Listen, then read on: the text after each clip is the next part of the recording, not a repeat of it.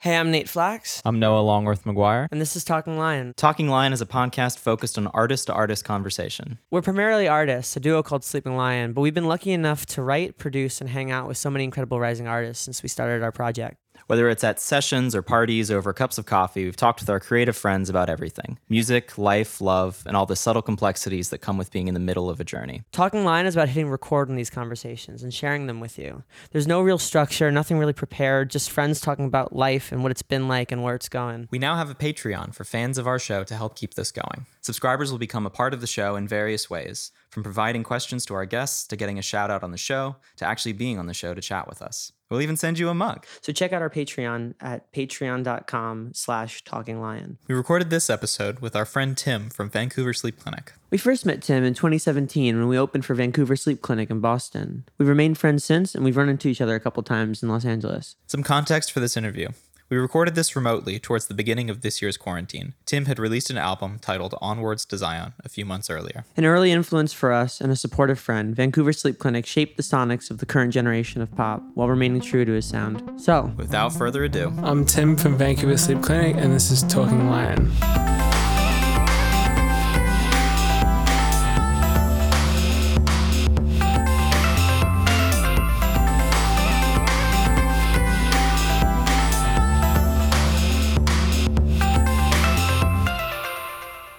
hey, Hey, how's it going? good. How's everything been in this weird sort of apocalyptic time?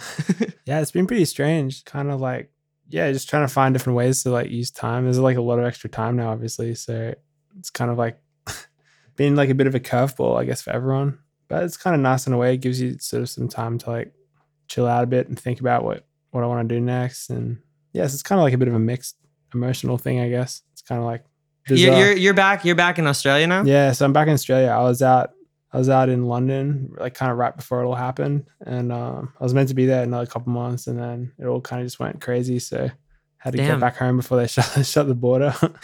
yeah. What was going on in London? I was just working on new music, so I was just kind of like pretty much just starting like the new album process. And Oh, cool. So you're working with people on your records. Were you writing or producing on anybody else's records as well? no, it's just my own stuff.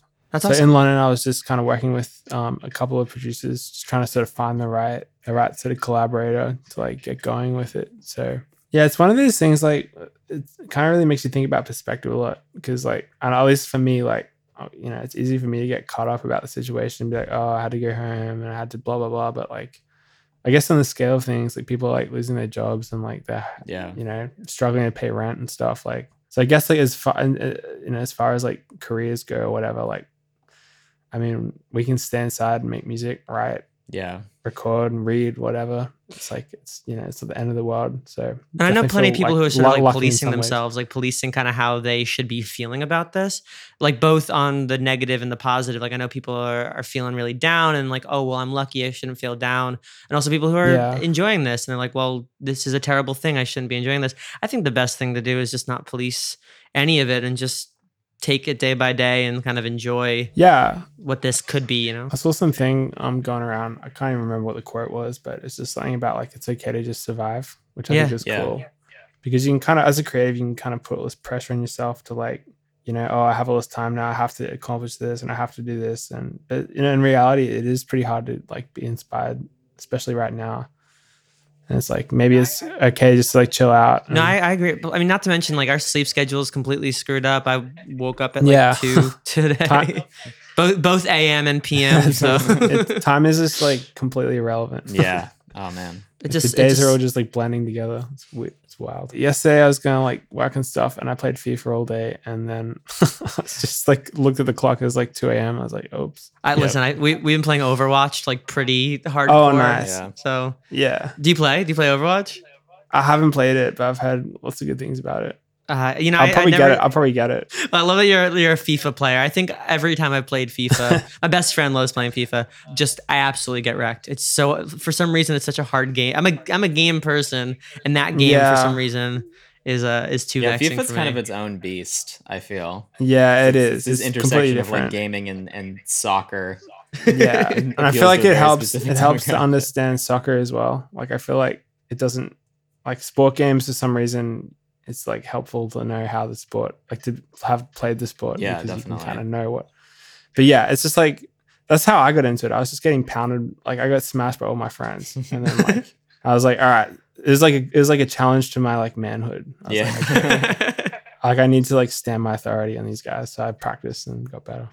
You know, like my friend, it would be like this nice little ego sort of boost because he played exactly. he played actual sports, but like there were three of us, and he was more sporty, and then me and my other friend were very nerdy. Like we're talking like Magic the Gathering, like League of Legends area of nerddom. Yeah. And so, you know, he would get beaten in like Smash Bros and like the more sort of quintessentially gaming games, but he would just clean the floor with us in FIFA. That's me exactly. I'll get beaten in everything else. Like hands down, I'm terrible. Maybe that'll be an inspiration for us to get better at the game. Just just eventually, just so we don't get. But now we challenge you to play Overwatch so that you could join our team. Yeah, we have to do like it goes both ways, I guess. Yeah. No, but it's nice to have you on. It's cool because, and I was just I was thinking about this just like in preparation for it, that we first heard your music really like in the first week of starting Sleeping Lion. Oh, really? We had just gotten back to school. We were just starting to like put the finishing touches on like the last songs, and Discover Weekly had just come out. Oh yeah. And you were like, Collapse was like on the first Discover Weekly we ever had. So it was really nice and kind of full circle that one of the last shows we played in Boston was opening for you at Great Scott. Like that was such a fun, but also like full circle kind of night for us. It feels like an eternity ago now. Yeah. Seriously. When was that? That was probably like 3 or 4 years ago, isn't it? Yeah, I think it was 2017. Yeah, I think so. Why did I say 2017? 2017. It was 2017. Yeah. It was so little. I actually saw that photo again like 6 months ago. Like, yeah, we were all like outside or something. I was like, man, we're so little. Yeah, that was just such a fun show, and it was just so cool. I don't know, just to again, because I consider Collapse to be like one of the foundational kind of songs for when we started, because that was what was just in our ears. I mean, it's just cool to do that, you know. But you're also a fan of improv. We ran into you at improv a couple times. Yeah. Did you ever do like that kind of stuff growing up, like improv games or any of that? I just did drama in high school. Cool. Were you a theater kid? No, I wasn't a theater kid. I was like dabbling in it. Like I just like drama because it's kind of a blow off. Like as far as like classes go, I love like watching it, and I love like I can really appreciate it, like stand up and improv and all that stuff. I love it. But I think we go every Thursday because I feel like, especially in what we do, it's like so important to kind of just get like a fix of laughter. You know, because I feel like sometimes we're writing sad songs, or we're writing songs in a certain vibe, but you know, we're not necessarily writing comedy. Yeah. You know? Yeah. Or slash just like leave the house. Yeah, remember when we used to be able to do that? Those were the days. Those were the days. Back in 2017. When you could leave the house. Jeez. Too soon, bro. The before times. No, but that's awesome though. Noah and I are both recovered theater kids. We did tons of drama, like drama club. My mom was actually the drama club teacher at my school, so she would be like doing all the after school improv classes. Oh really? Yeah. My dad was my business teacher, so I know how you feel. Oh wow, man. That's definitely that's high pressure. So you guys haven't done theater since the Sleeping Lion stuff, or what?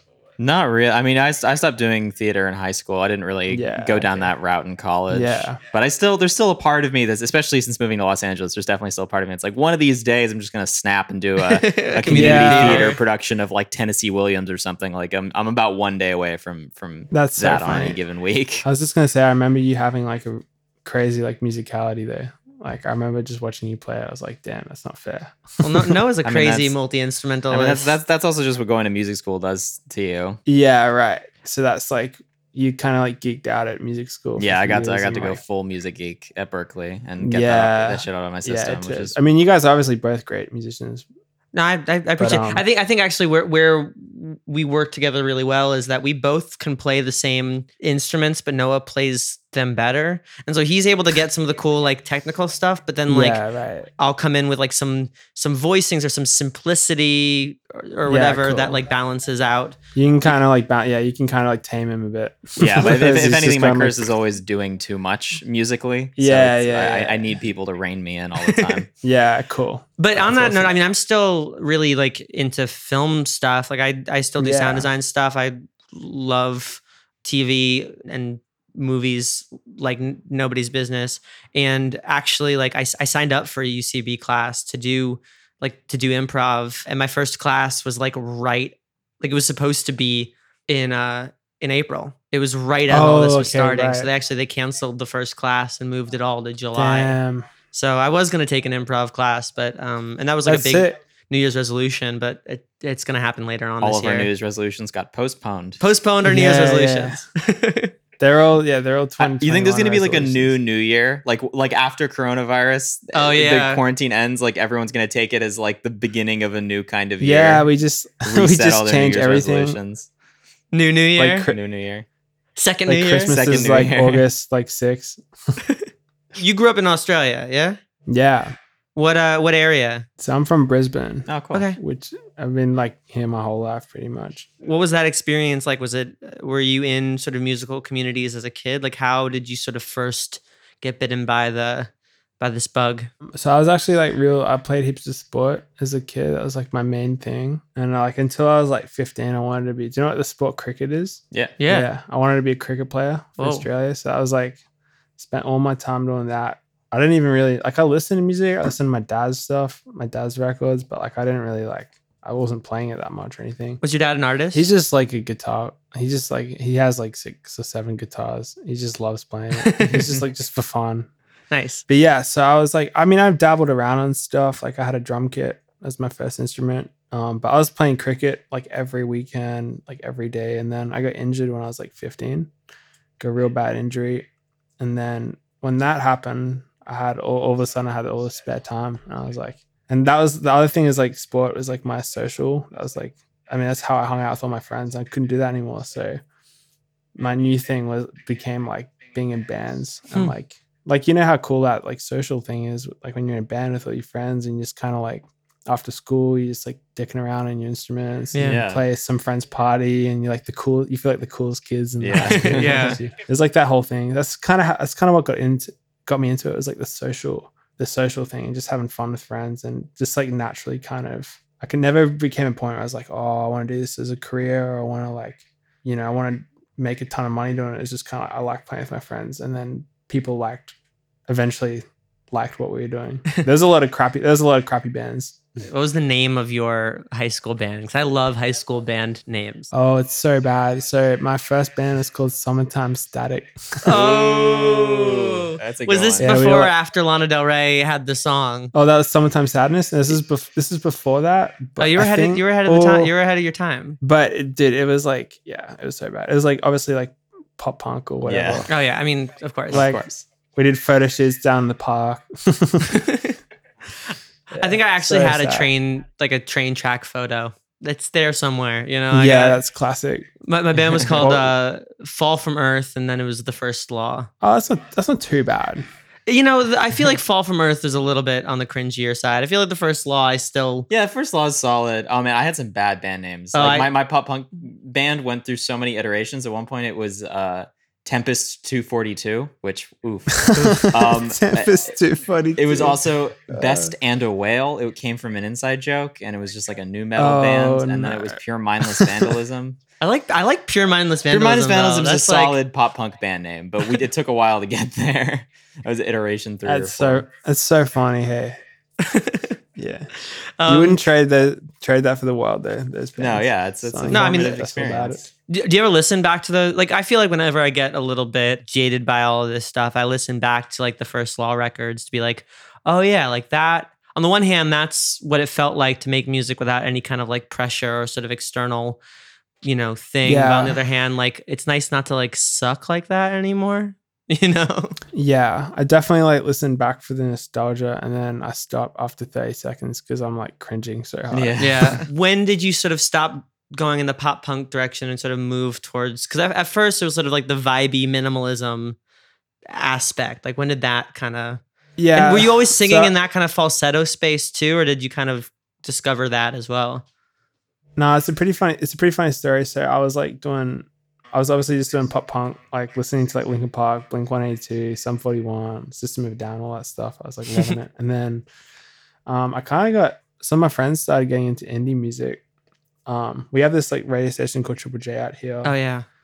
Who are like, they play a bunch of alternative stuff, a lot of Australian stuff. And I kind of like prided myself on being like a bit of a hipster and like high school. It was super regrettable, but I was just like so try hard. So I would make it my like personal like mission to like find all of these like super hipster bands that no one knew about and be like, how do you not know these guys? They're so good.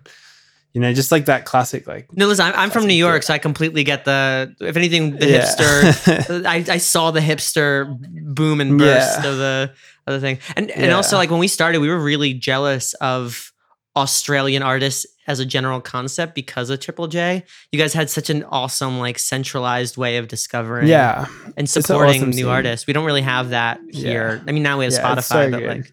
Yeah, so I was getting into all that. Like I did a real hard flip. Like I was almost like trying to compromise for all my. I was like, man, how did I listen to that stuff before? Like indie music's so cool. And then I remember the band I first heard that made me like really feel emotional power music was Sigur Rós. I remember like hearing them, and I was like, man, they don't even sing in English, but I like feel something when I listen to them. And that was kind of the moment where I was like, man, this is like. Because before I was just like, I'd just write for fun, or I'd write stories maybe about other people, just like narratives or whatever. Because I used to like writing novels and stuff. So I just used to use that. And then I was like, when I heard Sigur Rós, I was like, man, I can actually put my feelings into the song and like have it translate across to other people in different areas of life. Because it's like that universal power music is awesome. So that's kind of what started getting me into that like more emotionally invested direction. And then the falsetto thing, that happened literally just because I started it when I was going through voice break. So I was like, I couldn't sing in my chest voice all the time because my voice would keep like leaping up. So I was like, I just wrote one song, the first song called Vapor. And I sung it all in falsetto because I wasn't like confident in my chest voice. And I kind of just got locked into that because that was the song that sort of started taking off. So, and people were like, his voice is cool. So I was like, okay, maybe I just like go with that then. Like it wasn't a conscious like thing. I was like, all right, let's just go falsetto. It's like. when you say it took off, was that in like the SoundCloud world, the Spotify world, Triple J, or some combination of all of them? It was SoundCloud and then also Triple J. I was a finalist. They have this competition called Unearthed High, which is when they go pick all these high school bands and like play them on the radio, like on rotation. So I got played heaps. They played me heaps on radio and stuff. So that really helped. That's awesome. SoundCloud, Hype Machine, all that stuff. Yeah. I mean, those were the days. Like those were the days, man. I think we hit the Hype Machine thing just like a year or two too late, like right as the end of the wave. But even just like the little push, let us do this thing for the last, 5 years or whatever. Like you got like this sort of people who came a bit before us, like you guys and like, even like Halsey or whatever, like that Hype Machine thing was like the whole. That was the start of all that stuff. I mean, even Post Malone. I think Post Malone's first song was like SoundCloud. Yeah. Now, like I said, like the song that sort of sonically introduced, us to you, was Collapse. I'm like really curious how that song started and came to be, and what sort of unlocked that song for you. So that song was actually came from math class. I was like super bored. I read in my math book, at least like the hook. I remember writing the hook in my math book. And yeah, it was just like, I mean, the song is like, it's just about like high school. I mean, and feeling like overwhelmed by everything. It's just like that classic teenage angst kind of thing. There's a line like, I've been outgrown, right? Yeah. It's just kind of like, I mean, not for everyone, but for me, at least in high school, it was just like a lot. And it just felt like, I mean, it collapsed, and most of that, all that whole EP was just like kind of me venting, like how much I wasn't really into school or the whole social games and all that stuff. Like just in my own way, it's obviously more metaphorical and more, especially because I wasn't like really that vulnerable at that point. So that's something you kind of learn as a writer, I guess, is like how to be more vulnerable and say things. But I would just like kind of like use a lot of imagery and like stuff to kind of conceal or like kind of paint the picture, I guess. But yeah, and that's how the song happened, is just in math. And then I had a friend and I paid him like $500 to like produce the whole EP, which is hilarious because at the time that was a lot of money for me. Yeah. I didn't have a job and I was like busking, so I saved up for a month to pay for it. But then like he got ripped off in the end because he didn't get a cut on it, and it did. So he didn't get points. Oh, damn, it's a work for hire. Nah, it was before any of that. It was just like for fun, you know. Like I didn't even know what I was doing. I was just like, it'd be fun to like do this EP. You can take him out for dinner now, though. You know. Yeah, do you still keep in touch? Oh, you can take him out for dinner now. You know, take him out for a nice dinner. Actually, I haven't seen him in a few years, but yeah, he was awesome. Like he really helped me get going with everything. Yeah, appreciate it. I think what was so interesting about Collapse, not like, because in my head it was like two things at the same time. Like the first was on the kind of marketing side of it. It was the first time I'd seen Discover Weekly. Like it was the first song I discovered on Discover Weekly, which is now that Discover Weekly has been out for 5 years or whatever. This is on Spotify, right? You're talking about? Yeah. But when they had just sort of, which obviously that's different for everybody, but it was like algorithmically they thought I would like you, and they were right. I think it showed up on Noah's too. Yeah. And I remember, it's funny, like I sent like my ex-girlfriend the songs. I'm like, I found this song. I think you'd like it. But and the week after that, we got Girls Your Age by Transviolet, who is also somebody who's been on the show. So it's just funny how like that era of Discover Weekly was just like pushing these like really cool yet like budding independent artists. Yeah.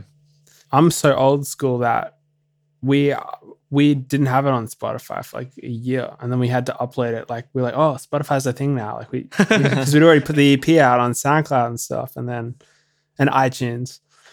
And then then it was like a year later. It's like, wait a minute, oh wow, it should be on Spotify. so it says it came out like in 2013, but it was really out like in 2012. Oh no, dude, 2016. Yeah, it's 2016 on Spotify. Wow. That tracks. Jeez. Like that tracks for at least where we were at. Jeez. We missed like 2 years of streaming.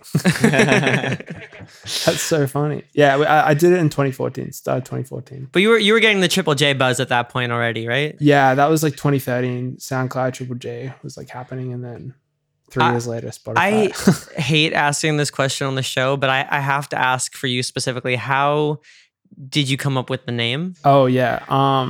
I don't know. I just always kind of wanted something that was going to be interesting and like something that you could remember and like Google. And I felt like it sort of painted the picture of like kind of just like a therapeutic sort of like sound, and like I don't know, Vancouver, the city is super like rainy and mountains, and I love Vancouver. It just all kind of felt right. Like I played around with like a lot of ideas, and I was like, this is cool. This is different. Yeah, it's a very aesthetic name. It's just got an inherent kind of aesthetic quality to it, which I think matches up. I was just like, you sound like. Yeah, I was just like happy to roll with some. And as I said, like the thing, I didn't even put a lot of thought into anything at all. Like I just kind of did it. And at the time I was in another band and stuff. So this was just kind of like on the side. I literally remember just like typing the name out, I got my sister to take a photo of me against the curtain in the house. The white photo? Oh, it's so bad. Yeah. It's actually terrifying. Like it's like I've done all I can to get it off the internet, but it's still there. But yeah, it was just like that. It's that like effortless. It's just like it just happened. So that same with the name. I don't really overthink it a lot. Was she involved with the first record at all? Like musically? My sister? Yeah. No. I don't know why, for some reason. She can sing. She's like an amazing. She actually is the theater kid. She does a lot of. She's one of us. Yeah, one of you guys. She's crazy. Well, I love the name. Obviously, we're partial to sleep related names. I think when we played the show, we joked around about like Vancouver Sleeping Lion Clinic. Yeah, definitely. It was meant to be Sleep Fest. Yeah, the next like song that like, well, I remember hearing it live and just absolutely getting floored by it. But Killing Me to Love You is just such a intense song off of Revival. Like what was this like way, how did you kind of crack that song? Like what sort of unlocked that one for you? So the Revival album was like the first project I did with like, well, I did the whole thing with this guy called Al Shocks, and it was the first time I had like proper, I guess, any sort of money and like any like kind of resources and time. So Killing Me, it was the first song we recorded for the album, and it actually happened really quickly because I just remember that feeling of like how cool it was that it didn't have to be just me like working on a song. I remember like being with this guy. He was like probably 30 at the time. I was like, man, this guy is like he could do everything better than I could by like five times better. And I was just like, I remember just watching him. I was like, man. And then he did all his thing, and then I did my vocals, and it's just like, so like I still remember I was like 18 at the time. I was like, man, you know, that super rare feeling when you like, I don't know, you just like know that you actually like have full confirmation in what you're doing. You're like, man, this is unreal. Like the euphoria is crazy. And you're like, it doesn't happen often as an artist. Like a lot of the time you kind of like, at least for me, like, you know, you doubt yourself, you second guess yourself, what you're doing and like your whole life. But working on that song, like before we kind of got stuck into the album, it all came together. I was like, man, this is easy. This is awesome. I feel like I chased that high all the time. Like I feel like I chased that feeling of like, oh, we just got this. Like we just sort of exactly dialed it in, you know? That was like one of the rare times. I always remember it, just that first day in the studio and that song happened. And I was like, man, we can do this whole album that easy. And then the album took like 2 years. Yeah. Was there a moment like a lyric or like or a sort of feeling in the song, like one specific part of the song that really like turned up that, you know, dopamine spike? You know, it was the drums. That when he started programming the drums, because we kind of had this piano refrain. I was kind of singing this "Killing Me to Love You."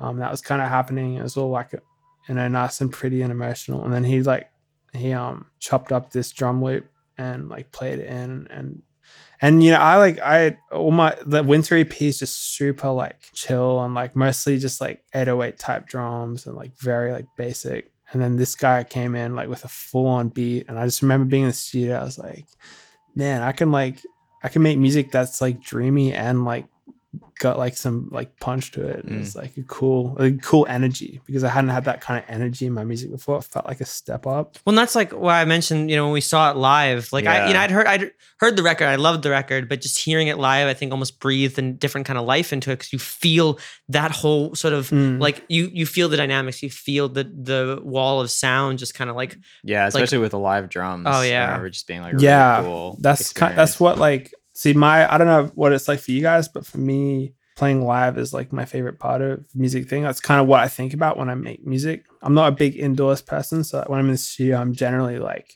projecting like what it would look like and how it would sound like on a stage. I don't know about like if you guys I feel like we have a love-hate relationship with playing live, and I want you to comment on it too. When we started Sleeping Lion, we did not want to play live at all. We actually kind of wanted to be anonymous. Oh, and really? We were sort of like, I mean, it just I think we just wanted to like see how the music would do without trying to like worry about how it would adapt in a live setting. Like, I think because we were just starting to make electronic music. So I think our focus was like, can we make a record that sounds cool and not worry about like, because we were also in music school. So there was so much emphasis for us on like playing our instruments that part of it was just an escape from like that, like hard and fast, like getting into a practice room and like getting a show together. But it was also just like, we didn't want to like get a band or whatever because at school it was just so hard to kind of get all of that together, despite being surrounded by great musicians. Just locking down the practice. We started Sleeping Lion as a duo because we were tired of trying to figure out the practice room situation just to make music. We could just work out of our room and do this. But it was also just that like when we started, we were broke as hell. And so a lot of our setup, like the SPD and like everything was very utilitarian. Like it was specifically like, what can we fit in an Uber pool to get to the thing. And we never really evolved from there because we always like whenever we would get shows or like whenever it would be this thing, we just never had the resources to like really get like a proper playback rig or to like get a drummer. Even getting another member would require us to like get a playback rig because of how our setup was. It was basically an idea of kind of resources. And it was, I will tell you, the best part in Boston was when we could open for bands that we loved. Like when we opened for you in Boston, that was like really awesome for us. And we loved when we could, like, you know, Brass Tracks too. Like we loved when we could like open for like acts that had really great crowds, and you know, we could meet, you know, people and sort of be on the stage with them. But we also played a bunch of shit shows. And I think we were just kind of starting to get into like getting a drummer and get like redoing some of our live tracks, and also writing songs kind of around playing them live better. But then all this happened, so we're putting a little bit break. I saw you guys play a break on that. I saw you guys play. I can't remember how long it was now. Probably 2 years ago. Was it Peppermint Club? It was somewhere. Yeah, you came to the Peppermint Club show. Yeah. Is that the Transviolet show? I'm surprised I remember that. Yeah, that was a sick show. I remember that being awesome. But that meant the world to me that you came. I was like, show. You know, in Los Angeles, people say they'll come to shows and then some traffic and whatever, and it just meant a lot that you. Classic, hey, just LA. This is LA stuff. You just get used to. That was an important show for us because we met Transviolet opening for them, and then wound up writing a song. That was how we met them, and then we wound up writing a song with them. Yeah, like they were playing at that show. Yeah, we were opening for them, I think. Oh, cool. Yeah, sick. But yeah, that was probably a while ago now. Damn, it's gone so fast. Yeah, that was 2 and a half years. Have you guys been doing shows recently? Not really. Done a couple acoustic shows, but nothing like. Yeah, we had just kind of taken on a drummer as all this was starting up. So our drummer broke his heels. And then our drummer broke his heels. So we had to put that kind of on hold, and then all the coronavirus stuff started. Damn. That's hectic. No, but yeah, live is so interesting though, because I do feel like when you get to see a band live, you can create new relationships with certain songs. Like I know certain songs that like maybe I was, you know, I didn't really necessarily, you know, obsess over on a record, but then I can hear the thing that you can love about it when you play it live, and then go back to the record and glean that and remember that, and kind of reconnect to a song. Definitely. What's your favorite song to play live? Personally, I really like playing Ayahuasca just because it's long and I can kind of just like trip out and like kind of just so that's kind of the moment where I can really soak it in, because there's a lot of like instrumental stuff and it's just like, but then like also Someone to Stay is like the one everyone sings to, so that's like it's a nice moment, I guess, to like, that's kind of like to see that people kind of appreciate what you do. It's funny because I was gonna ask about those two songs specifically. So I guess staying on Revival, what sort of was the inspiration for Someone to Stay? Because that song is like I was looking today, like that's the song that I think everybody's been, a lot of people have been introduced to you with. And it's so weird because when it came out, the song didn't get playlisted once on Spotify. Like no one put it anywhere. And then like it didn't really do much for ages. And then like it got put in a couple movies and TV shows, and then just like, which movies? Like it's like it got put in this movie Before We Go, which is like a Chris Evans one, and it got put in all these like Teen Wolf, I think. Oh yeah. Well, you see it with Ash, like, you know, Moral of the Story came out last year and did all right, and then all of a sudden it was in that Netflix movie, like the sequel to All the Boys I Loved Before, and became like, you know, radio top 40. You know, it's amazing in a week. Yeah, it's so weird. Like I remember also seeing it with there was a song. Do you know Lord Huron? Yeah. Oh yeah. I don't know if I'm saying that right. That song, The Night We Met. Yeah, that was in 13 Reasons Why. It got put on whatever that show was. Yeah. And then it got like and the song had been out for like 7 years. Yeah. Yeah. Also, I feel like so amazing. The just so many songs on like Riverdale. You know, have just like popped it's off. These teenage girl type shows, and they're all like at home crying, and then they hear a nice emotional song and they're like, Shazam, like what is it? No, I mean, I personally discovered so much music from Grey's Anatomy and like Scrubs and like the Twilight soundtrack. The first Twilight soundtrack had insane music on it, so like dude, like a great place to find new music. Dude, Paramore. Decode is a sick my god, song. that's like so insane. And Mute Math had Spotlight on the Twilight soundtrack. Spotlight was on Mute Math on that's how I discovered Mute Math was the Twilight soundtrack. Also, Iron and Wine was on that record. Yeah, so many good bands on that record. Yeah, some of these like shows just have like a real good taste for it, and like I know people that just like half the reason they watch these shows is because the music's cool. Yeah. They like finding music on it. Yeah, with like the, you know, like the OC and Scrubs and Grey's Anatomy, like those, like I've read in like music business books, whatever. It was like those music supervisors like changed the music supervision game and like kind of like opened the door to independent artists. Yeah, it's awesome. Hey, they like, yeah. But it's, I mean, it's really awesome like that song like popped off. What was the sort of inspiration for it? I did like a mission trip to Cambodia, like kind of, wow, like just after I started the album, and yeah, I kind of just got like smacked in the face by like, just, I don't know, the fact that like myself and like I guess a lot of us can sort of just forget about a lot of the things going on in the world. Like I hadn't even thought about anything outside of my own little bubble, and I kind of saw that, and then you just feel like real powerless, like just seeing like the poverty and like this and that. And then like interestingly, like because I was doing that album in downtown LA, just like I went back there to do it, and I was feeling really inspired. And then you see like even on Skid Row and like just, I mean, everywhere in Hollywood, just like it's insane because of how like prosperous the city is and how many rich people there are, and you see that kind of diversity.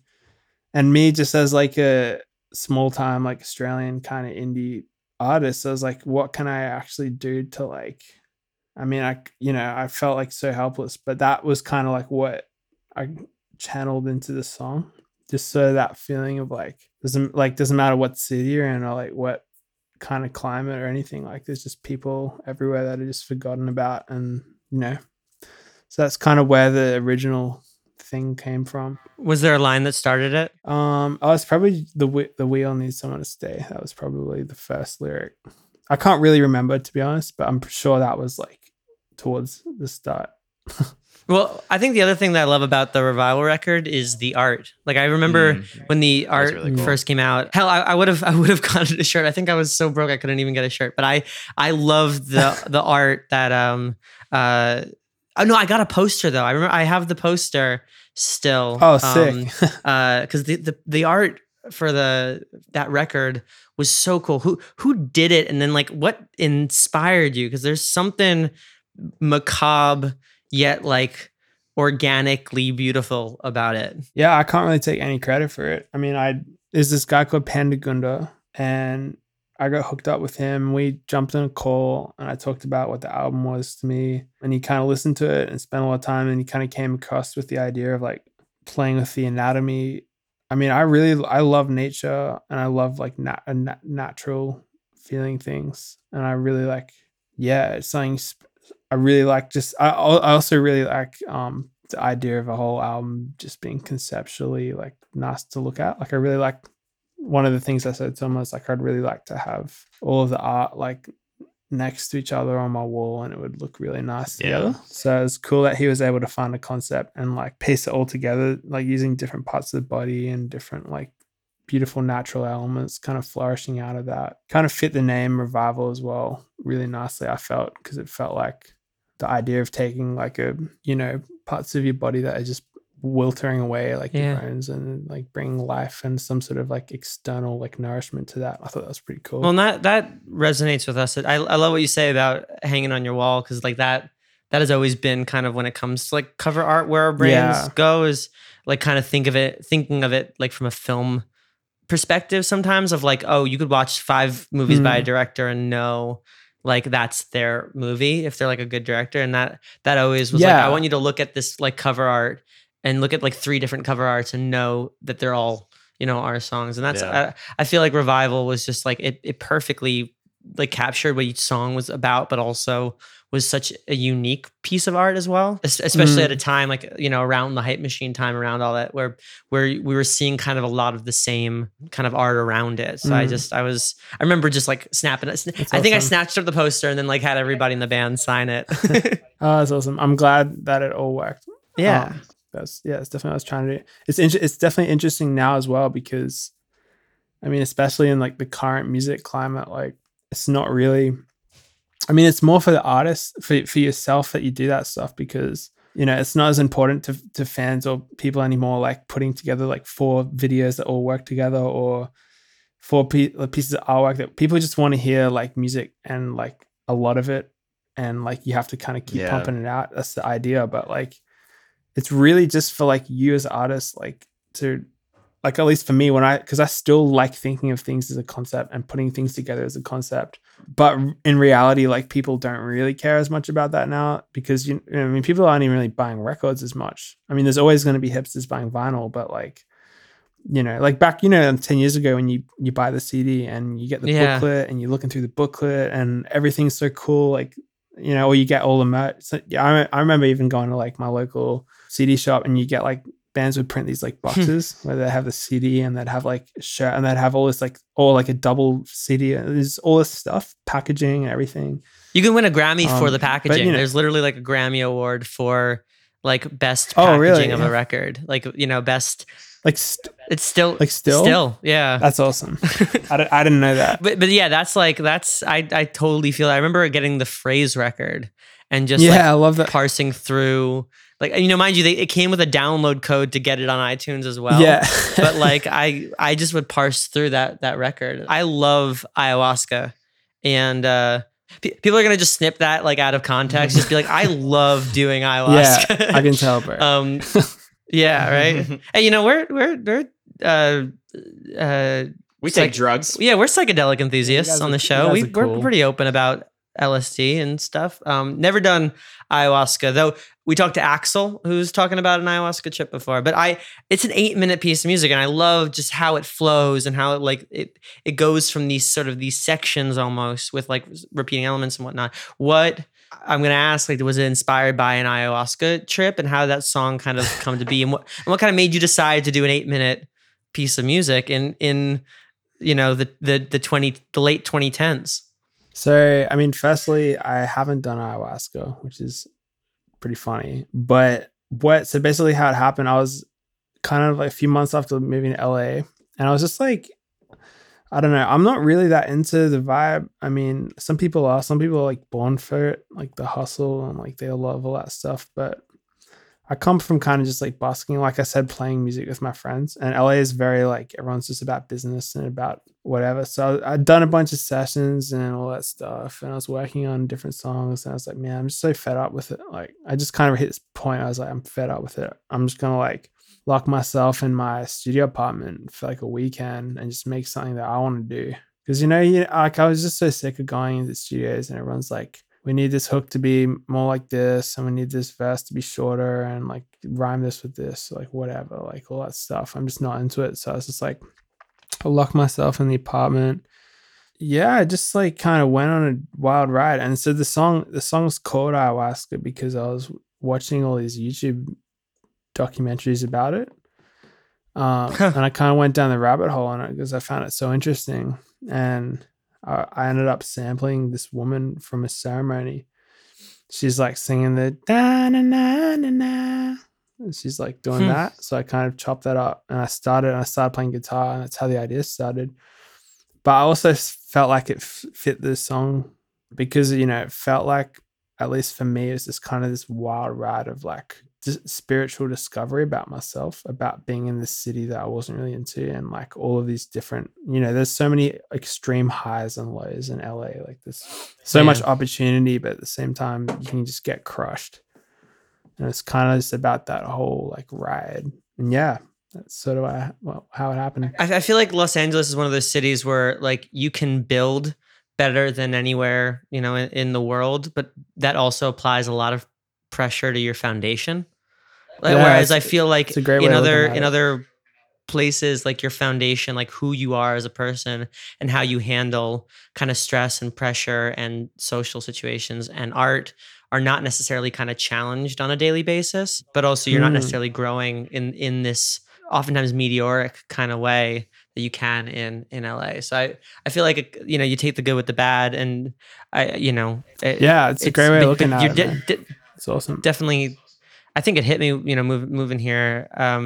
I don't think I ever got to the real like heartbreaking burnt out point but mostly it was because I was talking to everybody who was there. Yeah, I've heard so many cautionary tales from people who be like, I burnt out so bad. I slept for 18 months. This city crushed me. Like, I think I heard enough horror stories that I've managed to sort of keep my head on straight. But it helps that you guys move together as well. I think that's important. Yeah. Like, you have people from your hometown or just like friends around that aren't from LA. Well, and that's, it was nice to like have some film friends out here so I could like, flex that part of my brain, and I have some family out here too. But we moved out here, and then Noah actually went back to Berkeley to finish up school. Oh, okay. Which I almost think was great because we got to do the first couple months together and just like get all that, like get the shock, be together for the shock. Yeah. But then we had a second to like figure out who we were alone, like apart from each other, because at that point we had been friends and roommates for 4 years, so we hadn't really had a lot of space alone. We got to develop who we were sort of individually, and then we spent the last like 2 years just sort of figuring out, okay, well, who are these two individuals and how do they come together, as opposed to we are roommates and we're starting this project and we are a unit, and this is all we have, and all we have is each other, and like all this stuff, No, it's cool. But I don't know, I love that ayahuasca is an experience, like, and I think just sort of knowing you too is like, I think anybody in LA would call a song longer than 4 minutes, brave, whatever. I think for you, it's just expression. For you, it's like, this is something that you can sort of breathe through and like let it sort of wash over you. Yeah. And I think if anybody, could pull it off, and anybody did pull it off, it's you. Oh, that's awesome. I'm glad. Yeah. It was kind of, I just hit that point. I was like, I don't even care anyway. Like, I think that's the most important part is like, I was just caring so much before that.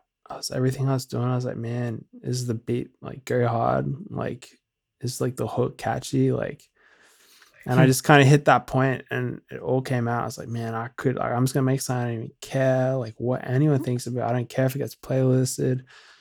I'm just gonna do it and put it out, because that's like, I really like that sort of analogy you were using before about like LA. Like, you have this like, you kind of like, you can build a lot, you can get super high up and you kind of like forget where your foundation is. Yeah. That's how I felt. Like, I kind of came out there and it just is like a kid like busking on the streets, like jamming with my friends, like that's having fun with it. And then you come out there and I got somewhere and I like made some songs that did well and got money and stuff like that. And then I just remember looking at myself and I was like, man, what am I doing? Like, I don't even enjoy making this music. I don't enjoy being in these studios with people I've never met before. Like, it's just like, where's my foundation? Like, why am I doing what I'm doing? It doesn't make any sense. Well, and it's funny, that likewise, when I first moved here, I think I was trying to kind of like, I considered my kind of like superpower in this, the ability to kind of just like be aware of everything that was going on around me, like being aware of what everybody was doing. And I had two friends. One was an A&R who I was sort of like, kind of like dropping like, so-and-so's doing this and the so-and-so's doing this, and how could we do this with so-and-so and so? And he's like, Nate, if you are trying to keep your finger on the pulse of Los Angeles, you are going to lose your fucking mind. He was very honest with me. He's like, I'm really impressed, but you're gonna kill yourself. And then the other one was he was like a seasoned composer, like a veteran, like TV composer. And I was telling him that, like, I was seeing friends doing really well and like worried about the sort of trajectory of our own career and like not being productive enough or whatever. And he was like, Nate, like every day, just focus on the brick. Like every day, just lay one brick. One brick. Like don't worry about everybody else's house.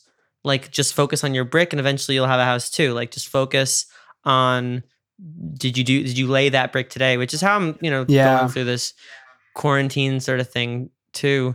On that brick thing, like, I remember that's like, because I never really had issues with anxiety or anything like that, but I definitely like started getting like super overwhelmed while I was out in LA. And like, I remember that was like kind of a thing, because you're constantly just thinking about the whole house. You're like, man, like everyone else is building faster than I am. Like, how do I catch up? Like, how do I, it just, you make the thing so much bigger than it is.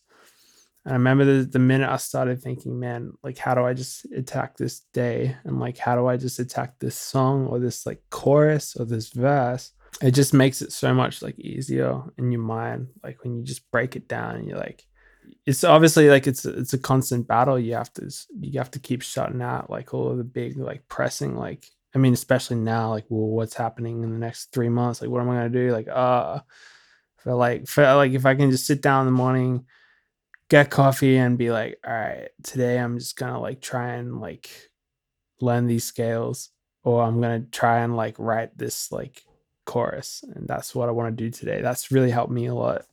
Just like well, and you've been like, as you know, as Tim putting out like these hymns, which you were saying before we started recording, that's like sort of your place outside of this. Like this is like, you know, just like a sort of, I'm trying to still like hone in on my craft and like learn more and do more, but I'm trying to like space out on the Vancouver stuff just for like at least a month or so, just so I can kind of get some fresh inspiration, try a few different things. And then that way, like when I'm ready to go back in album mode, like I'm going to be staying fresh, because I'm just trying not to really burn out too much. It's really like hard to find inspiration at the moment, or like just things to write about when you're not even like leaving the house. So I'm like, I'm just going to like, you know, I'm just going to play around with some stuff, like whatever.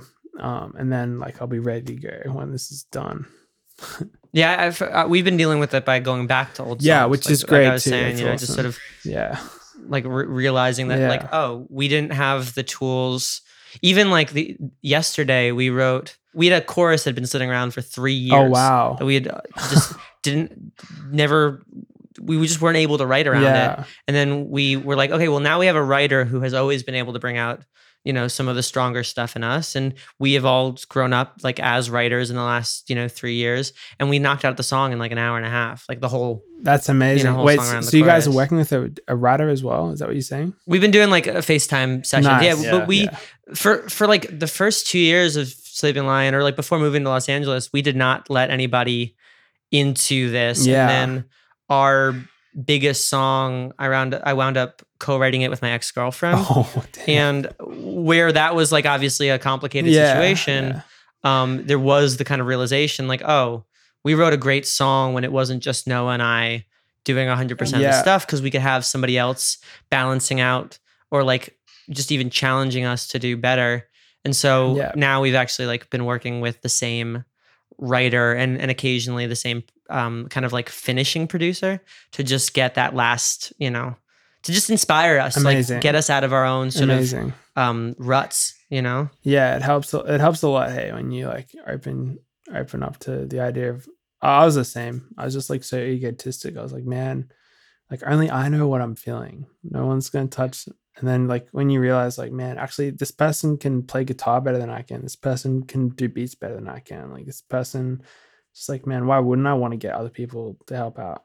Well, and not to keep slinging metaphors, but I feel like any creative who like is doing it every day, it's kind of like turns into sledding, where you wind up, whether you mean to or not, like falling into certain like the same grooves, just because that's where your head goes. Like you'll gravitate towards certain lyrics or melodies or whatever, not even realizing that you're gravitating towards it.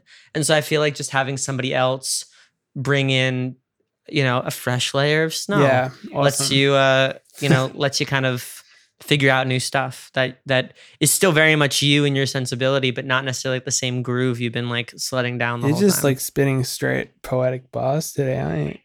Just nonstop. You know, it's my 10,000 hours, man. Yeah. It's awesome. Love a good metaphor. But I mean, you put out a two-part record, Therapy, which I, you know, imagine was a therapeutic experience. I also love that you have a song with Drew from They. He's awesome. Big They fans over here. I met Drew after Lido show. Oh, cool. And he was just super, super nice. I appreciate anybody who at like an LA after party can just focus on you the whole time. Yeah. Call it like a sort of narcissistic or like an ego thing, but like in LA, it's just you get used to like somebody, like you're talking to somebody, but they're looking over your shoulder at like who else is more important in the room. And Drew did not break eye contact. It was really, I don't know him very well, but that one interaction like really resonated. And with it's me. little things like that in LA that mean a lot. Yeah, for sure. Coming to shows, yeah, you know? It's not like I know how it is. Yeah. But yeah, so they were just kind of like, it wasn't a mixtape, but it was basically just like the same idea in that like I didn't want to do an album. I just wanted to put out stuff. So yeah, and that was a collection. That was all the stuff I did in LA. So it was a collection of like almost every song was like different producer, or like I produced some. So there's not really like a lot of coherency between them, but it's kind of just But I mean, they're tied together by your sensibility, which I think, your voice is so distinctive that like that's why it works both as like a feature situation, but also in a mixtape place of like different genres stuff. Like you're the genre, and then the rest is like detail. And more than anything, I just wanted to experiment with like the concept of just being looser with how like being more ready to like go of things. How did you and Drew come together? We knew each other through They, like, because I listened to They and they listened to Vancouver Sleep Clinic, so we kind of connected through that a while before. And then I was in LA, and then I had a session on with these guys, and I think we just hit him up and like, do you want to come through? And and we did that song in like a few hours, which is like the quickest I've ever done anything. Wow. I'm like usually quite meticulous, but that was just one. That's a Nashville session. Yeah. That was one of those moments, those moments where you just get on a wave and you're all kind of like riding the energy, and it's just like very natural. Things come together, and it doesn't happen a lot in sessions, but that it did that time. It's special when it does. Again, it's that kind of like high that you chase. That. I remember when the song came out too. I think I messaged you because I had my family like lives in Beverly Hills, and usually I anticipate traffic, and inexplicably there wasn't any, and so I had an hour to kill around like just driving around, like driving down Robertson and around that. I remember hearing the song because it came out as the single first. Yeah. I remember hearing the song, and then I'm like, fuck, I got to hear it again. And so I just, I replayed it, and it ended. I'm like, fuck, I got to hear it again. And I replayed it. And next thing I knew, like the hour had passed. I think I listened to it like 10 times. I'm like, I'm going to just message him and be like, good song, dude. Whereas like I just listened to it like an hour's worth of the same song. That's awesome. But I love when a song can do that, though. Like that's how you know. Me too. You did put out a record last year, though, yeah? Onward to Zion? Yeah. So that was a bit of a different. All my projects have just been completely different places in my life. There's definitely a Sigur Rós vibe to that record, which I really like. Yeah, it's a lot. So that's the first record I've just done completely like myself. Like I had my friends come in and play some stuff, play instruments, but I like wrote and produced it all. And it was kind of like, it was almost like, because the Therapy stuff, like I said, was every song was basically with a different producer, and it was all kind of out of that LA like speed dating session type thing. And I went. So this is like the opposite side. I went so hard the other way. I was like, man, I'm so over it. Screw everyone. I went to Bali in Indonesia with like 6 of my high school friends, and we got a massive house there because it's so cheap. And we stayed there for 2 months, and we made that album. It was like literally like, it's just so funny how my mind like I was like, it's just so drastic. Like in hindsight, I was like, man, I can't believe I went from like being in like the most like happening part of the, I didn't even have a phone out in Bali. Like I just went completely rogue. Like we didn't. Oh damn. Like none of us had phones. Like we're in the top of this massive mountain. Like no contact with anyone. No one spoke English. We like had our synths out there. So it's like it was a special. That sounds lovely. It was a special thing, and it was more kind of just a healing thing. I think for me, the album it was for me. That's the best way of putting it. Like I didn't really think about making singles or making songs for anyone, or it was just like to kind of compensate and sort of just find that foundation again. Like I needed to find why I was doing it. And I think maybe the next record's kind of like Goldilocks. Like you swung so hard on one direction for Therapy, swing so hard in the other direction for Onward to Zion, and then a blend of 100% you and a blend of people on like whatever. That's exactly. Yeah, you hit the nail on the head, man. Like it's exactly like what I realized. I needed to go to both ends of the spectrum to kind of realize, okay, because I didn't really enjoy doing it all myself. Like it took such a big toll on me emotionally and like just time wise and everything. I was just drained. And also it could like there's just stuff that could have been better because I can't do everything like the best. Obviously, like no one can. So I'm like, I kind of realized that I was like, man, like I need to find that middle point between, like completely depending on everyone and like actually just opening myself up to at least have some people on board and like, do you know what I mean? Like finding that sweet spot where I can like, I'm nodding my head because I feel like we've been kind of discovering that over the last 2 years, but specifically like with this kind of like quarantine record project, half the songs are songs we did, 100% us in Boston, and half the songs, or we went not this December, but like last December, we went to like a cabin in Big Bear, just the two of us, and just like wrote a bunch of stuff and like started a bunch of stuff. So half the record is like 100% us, and then half the record is songs we've done with other people. And honestly, the songs we did with other people are like better songs, I feel. Right. But the songs we did just us, I think emotionally strike us. They're more personal. They're more personal and they're more artsy, honestly. Yeah. That's how it goes. Hey, it's the same with me. Yeah. It's interesting. Yeah. It's interesting trying to find that balance. We all have like somewhat similar sensibilities. Like I think the pop punk kids who then gravitated towards like the folkier stuff or whatever, like we all want to make like an art focused record. And I think that the pop stuff scratches like the puzzle solving itch more than it does the creative itch sometimes. Definitely. Like I love cracking a puzzle. I'm a crossword snob. I love just like trying to find the right combination of things, but that is what writing pop music oftentimes feels it's like. More like Sudoku than it is. Picture. It is 100%. And I think that there's a lot of art in that, and I feel very creative solving. It's a creative puzzle solving system, but obviously the more you leave kind of structure by the wayside or like certain sensibilities by the wayside, the more artistic it becomes and the more potentially alienating it becomes. So I think we've balanced each other out really well. But that's also why we have our own endeavors to kind of get that out of our system, Yeah. It's a never ending like battle between being arty and then trying to sell music. Yeah. Well, that's the thing too, is if you go too hard in any one direction, people are either not connecting to it or not understanding it. And so I feel like the art is what allows you to connect, and the sensibility is what lets you actually understand what's happening. If it's a hobby for you, you can do whatever you want, be as arty as you want, expressive as you want. But as soon as you make it your job, you have to like realize that you need to like understand the business side of it and the target market and what people want to hear, and then you need to like cross the bridge between what you want to do as an artist and then how you're gonna operate as a business. It's like which is what was really hard for me to like get my head around. It's really like, because I don't come from the business side, I don't care about it, but you have to if you're trying to make a career for yourself.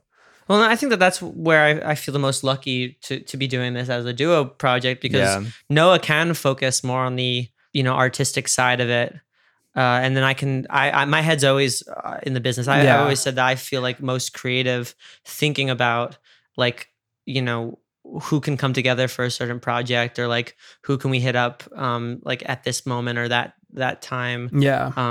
For to sort of move this thing forward. Sometimes I get a bit too much in there, which I think like I've been getting a lot better at in the last 2 years and really starting to enjoy like the art of songwriting. But I think being able to just like be like, hey, Noah, you go off into the woods, either literally or metaphorically. I'm going to check all of my emails, and then we're going to come together and see if the song makes sense. Yeah. That's awesome. Now, what I love too is you have done like also feature stuff. The OTR song bumps. Oh, sick! Thanks, bro. And the Shalu song just came out as well, which is just like absolutely silhouettes. It's awesome, and it's cool to hear, especially because in my head I kind of put you guys in a similar space. Likewise, we were talking about Kurt, talking about Yost as well. Like I sort of see you guys as like, because I think Yost and Shalu share a manager, so just seeing you guys as this kind of like family in a kind of space. It's cool to see it all come together. How did the OTR song happen, and also what was it like creating the song with Shalu?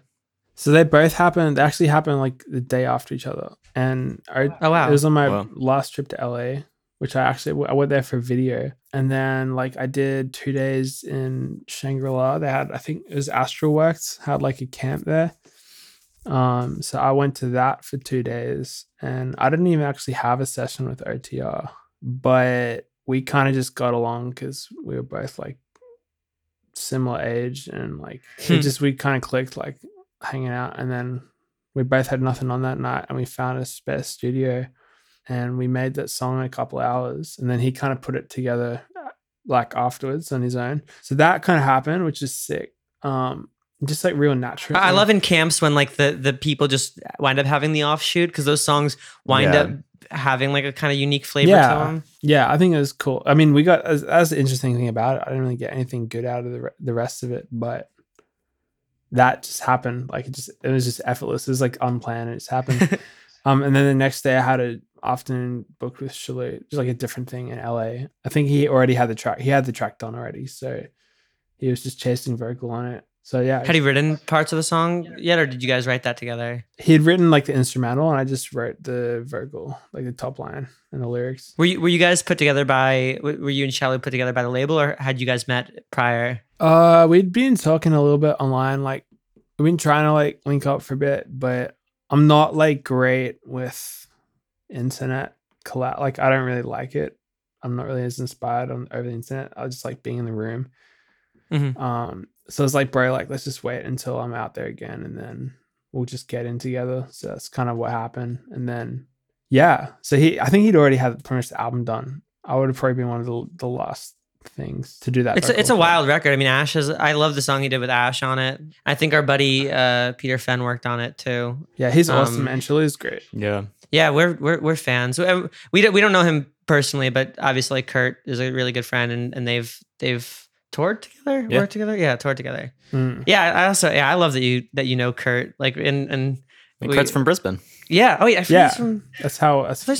We know each other from high school. Wait, that's wild. Are you guys the same age? I think he might be older, maybe a little bit, a year or two older, maybe. But yeah, we know each other from a while ago. How old are you? 23. Oh, okay. I just always assumed you're older than me, but I was doing the timeline in my head of like when you were putting out the songs. I'm like, I guess, because I'm 24. I just turned 24. You guys were 24? He's 23. I'm 24. Well, you can grow a way bigger beard than I can, bro. So there you go.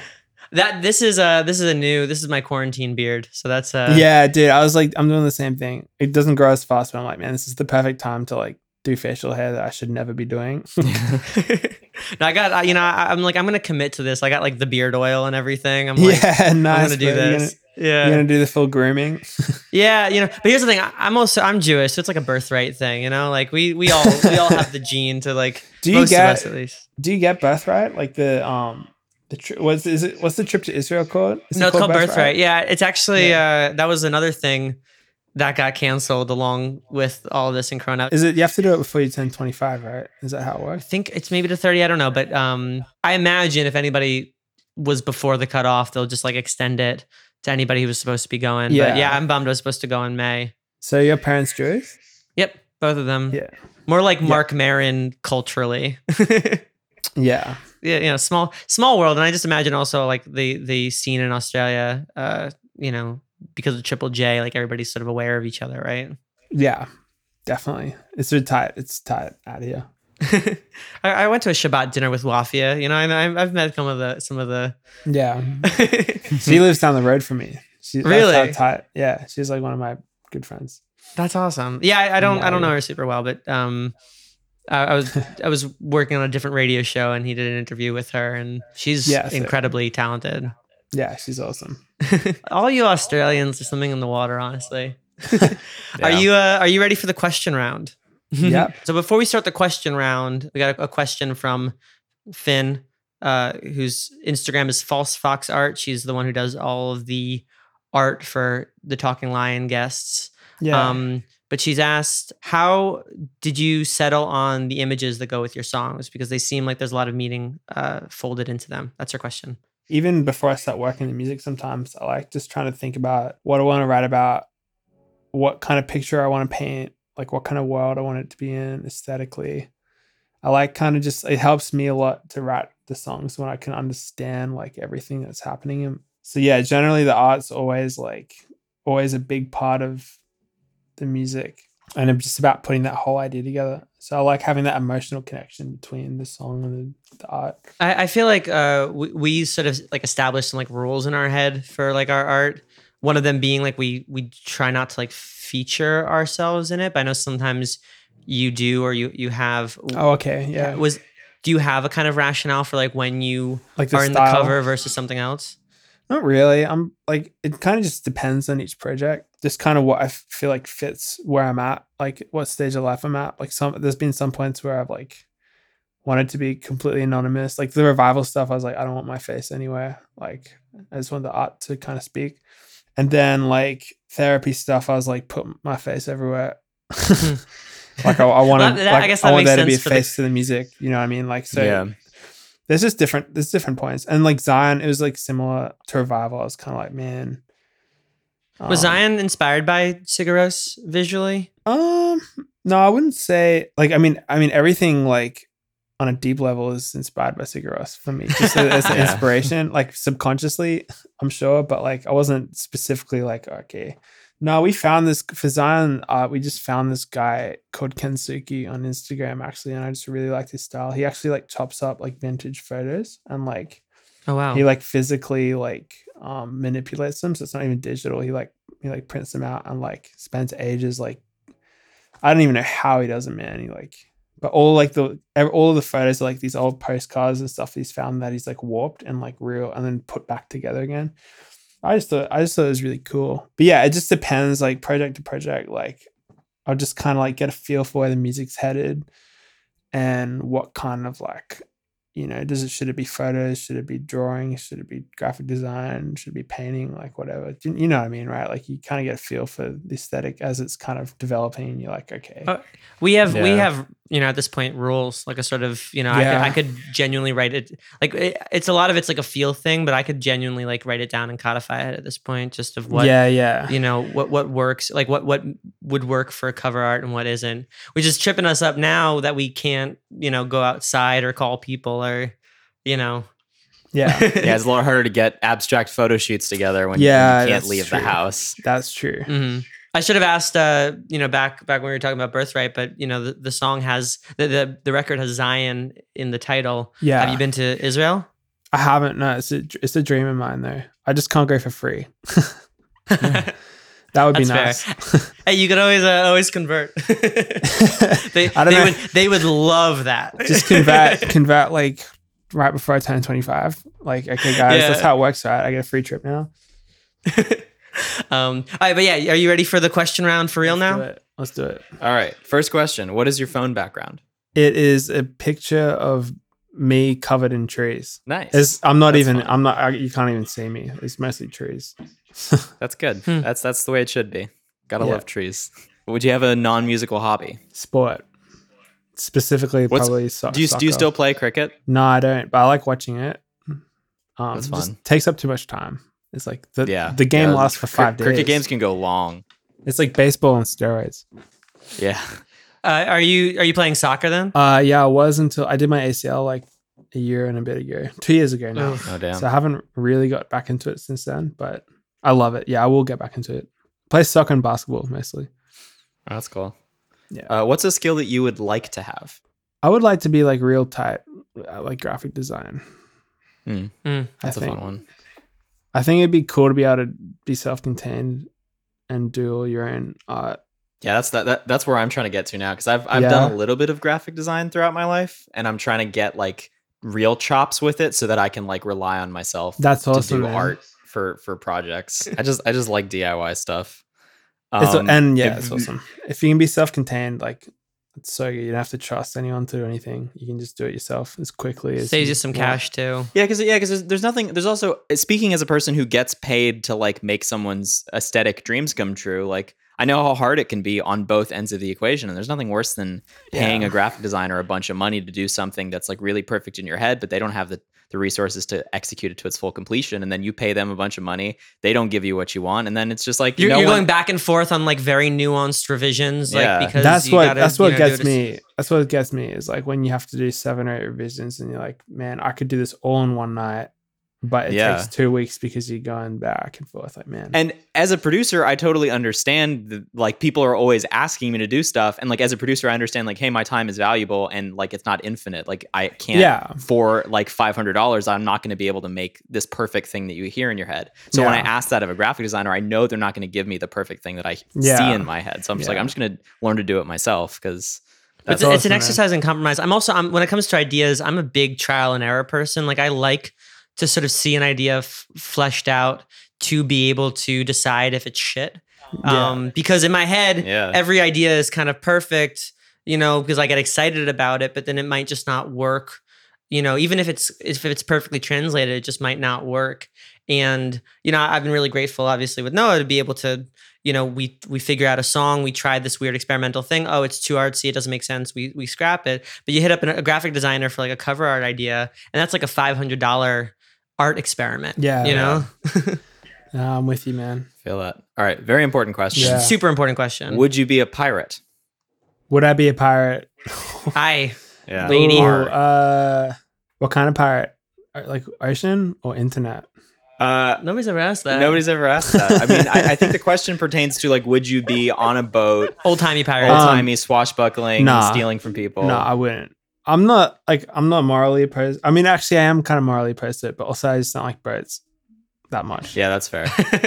It's been a very divisive question. It's survived. It's the most contentious. I think the idea of it is nice, like from what we see in the movies, but actually, like the things you would have to do as a pirate would be pretty horrible. This is my position. I'm glad you're on my side. This is the reason I like this question, because I feel like I think it gets at something very interesting about like what people think of as pirates and then trying to imagine the actual physical reality of what that would entail and how people feel about boats. You know? That's also very important. We now know all of our guests' opinions of boats. That's true. It's super glorified. It's super glorified. Yeah, it is one of those things that's very glorified. I'd do it. I love being a pirate. Would you though? Yeah, you would.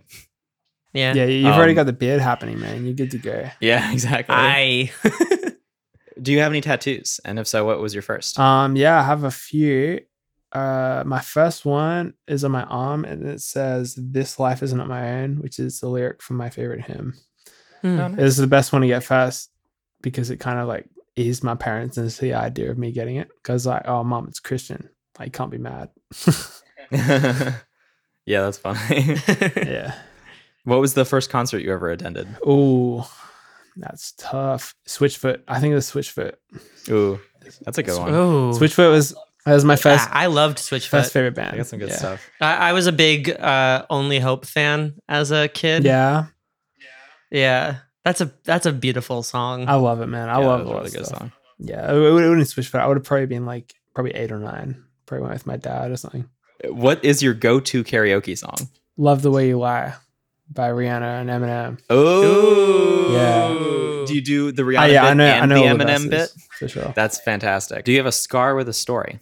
A scar? Yeah. So I have one on my knee from a few months ago. I actually fell over on stage. We were playing Collapse. You collapsed playing Collapse. Bro, it's like like the timing is ridiculous. I put it on my Instagram a while ago, and I was like literally. It was like da na na. Bro, I was literally singing the words like falling short again, and I like went to step on a fallback wedge, and like I wasn't really like paying attention. It was pretty loose, and I stepped on it. My head hit the ceiling. I was like, I'm falling short again. I sung it, and then head hit the ceiling. Like I got disorientated. Like. Wobbled on the fallback, and the fallback wedge gave away, and I like face planted into the stage. But I couldn't really feel anything at the time. I just kind of kept going on with it, and then I like adrenaline's a hell of a drug. Adrenaline, bro. Yeah, and then an hour after the show, I checked my leg. There's just blood everywhere. I have a scar. Damn. Have a scar there from that. Damn, that's brutal. That's battle scars. That's the hazards of the job. Next question is, what are 3 thoughts you have at this very moment? What am I going to eat for dinner? Nice. How long until I can leave my house? Yeah. Big vibe. And which team am I going to play with on FIFA next? I like it. Profound. Those are good thoughts. Good thoughts. Important thoughts. It's funny. I feel like whenever we ask the thought question, one of them is always devoted to food. Yeah, I think it's just like a almost basic human drive. Yeah. It's people are always just like food. I mean, especially now, like it's just everything you do is just in between meals. Yeah, that's very true. Yeah, definitely. More now than ever. I mean, if you were to ask me, I'd be like, yeah, what are we doing for dinner? Like, I'm really hungry. We made pasta. We have leftover pasta. We have leftover pasta. We don't have to worry about it. Do Cool. they have like delivery food going strong there right now? Yeah. Yeah. Yeah, they do. And they're pushing for they're giving like free delivery for local businesses too, so they can stay afloat. Next question is, what are you most proud of? I'm most proud of pushing myself to get this far with my music and career, I guess, like pushing through everything and staying strong and like to what I believe in, I think. Yeah. I think to that, the fact that you've held to your integrity and like the fact that you've always come at this with like a very strong level of authenticity and has been really inspiring to us. And I'm sure we're not the only ones. Like, obviously you were there when we like sonically when we first started, but just being able to watch someone we respected never kind of compromise their sound or their like ideals has been I appreciate really that, bro. us. Yeah, I appreciate that. Well, I'm sure there are people listening who feel the same way, like artists listening who you were doing something before other people were, and I feel like there are plenty of bands that were like us that started listening to your stuff. So yeah, appreciate that. And on that note, what's important to you? What's something that's important to you? My faith. And yeah, just being true to myself. Appreciate like that. being transparent. Being transparent and like connect, like accessible, I think is important to me at least. I think that's how we got along like after the show is like, you like we had definitely opened for people in Boston who kind of just like, because they were headliners, like acted like headliners and just like didn't necessarily, open up to us in the same way that like you did. And it was really nice, just like how I still have open you were. I still have your USB from that show. Oh yeah, that's awesome. Iconic. I'm gonna sell out for a lot of money one day. Just gonna make completely like that record's 5 years old now. It's getting vintage. Yeah, we'll scour eBay and see when it goes up. Like 200 years in the future when there's like no USB ports, like that thing will be it's gonna be like that'll be floppy worth a lot of disks money. or something. We were like, I was talking to my friend about the USBs the other day, and I feel like we were early to some stuff, like the USBs and QR codes, to the point where it made no sense when we were putting it out. And then like once we stopped playing shows is when people started like using USBs. Now we go back. Nobody's got USB, drives. No, when we go back to doing shows, nobody will have USB drives. Oh yeah, that's true. Now it doesn't make any sense because somebody like I don't have a USB. I mean, I guess I do. I mean, we all have ways of plugging in USB. But also, 3.0. I mean, streaming is just like Yeah. nobody's gonna listen to our record like by opening up a USB. No. Yeah, no one doesn't has happen. stores music. I miss that though. independently I miss roaming around the internet, like looking for free downloads and like all that Oh, stuff. yeah. Like kind of collecting your own like digital like portfolio. Giving your computer a virus just to get like Yeah, that, yeah, the yeah. new Britney Spears single. Yeah, the live recording of System of a Down. Yeah, Yeah, exactly. so true. Yeah, YouTube to MP3, like YouTube to MP3, the lifesaver. I was reading in the, like a music business kind of kind of history of music business book that the actual thing that caused iTunes to be as successful as it was this frustration with the Napster like LimeWire user base of having to like get all the metadata and all the cover art right. Yeah, for sure. yeah. I used to spend hours, like with all my torrented albums. I would go and like there was a third party software that would look for the album art, but then it wouldn't always work. And then I would spend all this time hunting down album art and trying to find the highest quality like image. It's so funny. Like, and now I'm just gonna you know what grinds my gears about Spotify? Tell us, Dad. The album art's tiny. Like it doesn't make any sense that like even on the web desktop player for Spotify, like the album art is still super small and you can't make it big. And I guess like on your phone you can see it, but now everything's canvas anyway. Canvas, so yeah. it's like that's the thing. You pay a graphic designer $1,000 to like design your album art, and people, it's only like tiny. Like no one's gonna look at it in like a large format because it's just not going to exist. It's good on the phone, but it's like, that's the thing. It seems like it's designed for mobile. I'll speculate and I'll posit that maybe nowadays cover art is less for the actual music and more for the Instagram post around the release. Yeah, pretty much. That's kind of what I was like. I think I was kind of touching that before. It's just like not as much about the whole thing anymore. It doesn't really matter like what art you put up. Yeah, it's about it's about your social media, your posting, and all that stuff. Like, it's just changed so much. And the last question of the Talking Lion Quest round is, what are you looking forward to?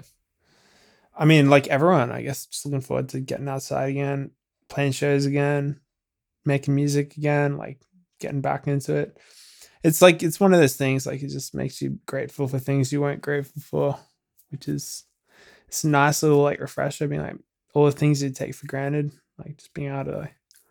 So yeah, I think when this started out, like I was just getting to the point of being like annoyed with like parties and shows and like all that stuff, and now, you know, you don't know what you got till it's gone. Yeah, and I think that we're gonna see a really big spike in like artistic like energy and like in this kind of like reinvigorated like sense of spirit in the community after this. I think it's gonna be hopefully like a real like flurry of like cool stuff and cool energy going around. The Corona Renaissance. Yeah, like this happened. Yeah. Someone was saying, I can't remember what it was.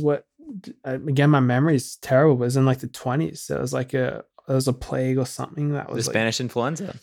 Yeah, is that what it was? Yeah. There was a big like renaissance of like. Well, I remember seeing when this first started, you know, like that, you know, Shakespeare did King Lear in quarantine and stuff. And there's definitely something to be said. You know, I mean, I feel like everybody who's creative, even if they're not feeling inspired, like right now, we are going to be alone, and not like alone, but we're going to be in this thing for so long that you're inevitably going to wind up doing something like just to get through it, you know? Yeah. So I'm kind of, I'm with you. I'm excited to see what that winds up being, you know? And I'm excited to see what you wind up doing with it as well. Yeah, we'll see. And you know, when you start playing live again, when you're back in Los Angeles, we'll do karaoke and we'll see you play live, you know? Sounds good, man. No, it's great catching up with you, man. It's been. I feel like it's been one of the brighter sides of the quarantine is just being able to catch up with old friends. Yeah, it's been a while, man. Appreciate you guys. And thank you again just for being such an awesome guy throughout like our whole music kind of life. Yeah, appreciate you guys. Stay safe. Stay in touch. Talk to you guys soon.